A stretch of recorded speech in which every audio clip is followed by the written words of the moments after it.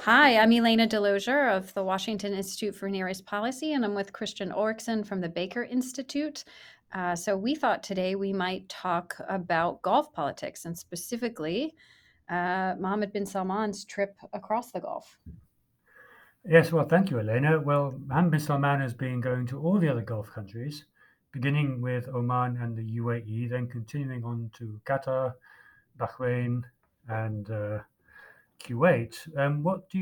What's your view so far on the first couple of stops? Yeah, so I thought the fact that he chose Oman first was interesting. Of course, Sultan Haytham's first big external trip was to Saudi, so it might have been sort of in return for that.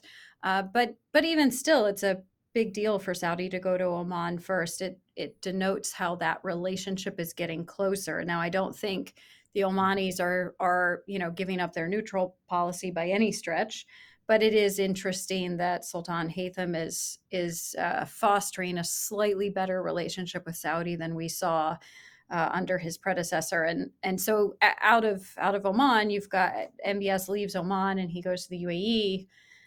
And for me, I think the story with the UAE these days, I mean, of course, he saw both the Abu Dhabi leaders and the Dubai leaders. There's no surprise there.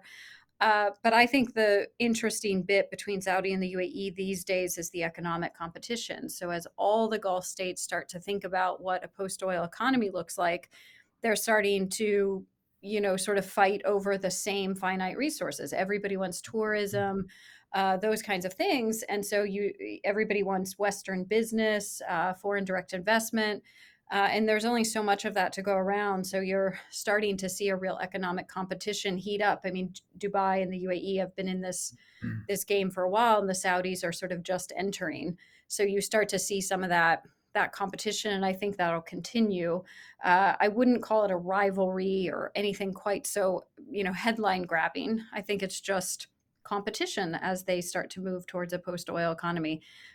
So after the UAE, Mohammed bin Salman went to Qatar. So any other thoughts I missed on Oman or UAE, or do you want to tell us what you think about Qatar?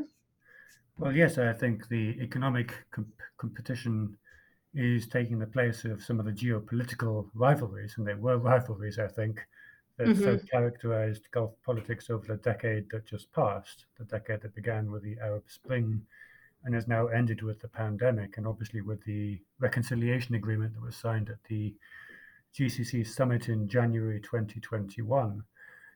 The visit of MBS to Qatar is interesting. The Emir of Qatar has been four times this year to Saudi Arabia, and so this is the first time MBS has reciprocated, and I think it's emblematic of the general improvement of relations between Saudi Arabia and Qatar, and the fact that on the geopolitical level, at least, the Gulf rivalry does seem to be a thing of the past.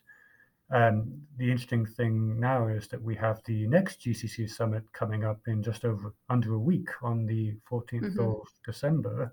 Do you have any thoughts on that?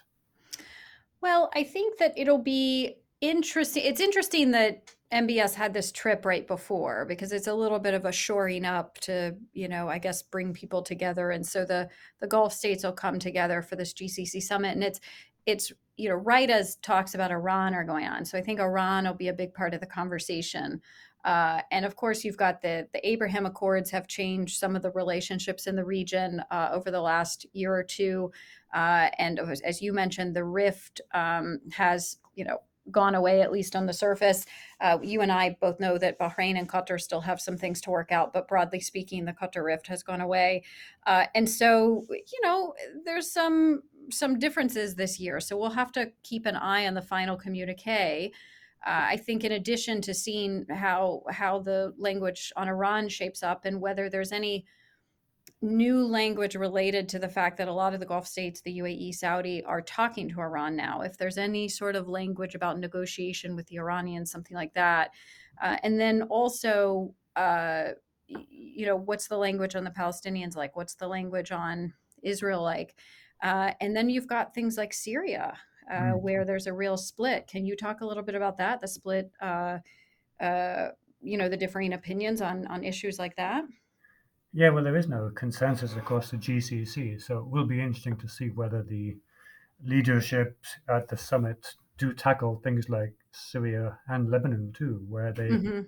GCC historically has not had a cohesive position.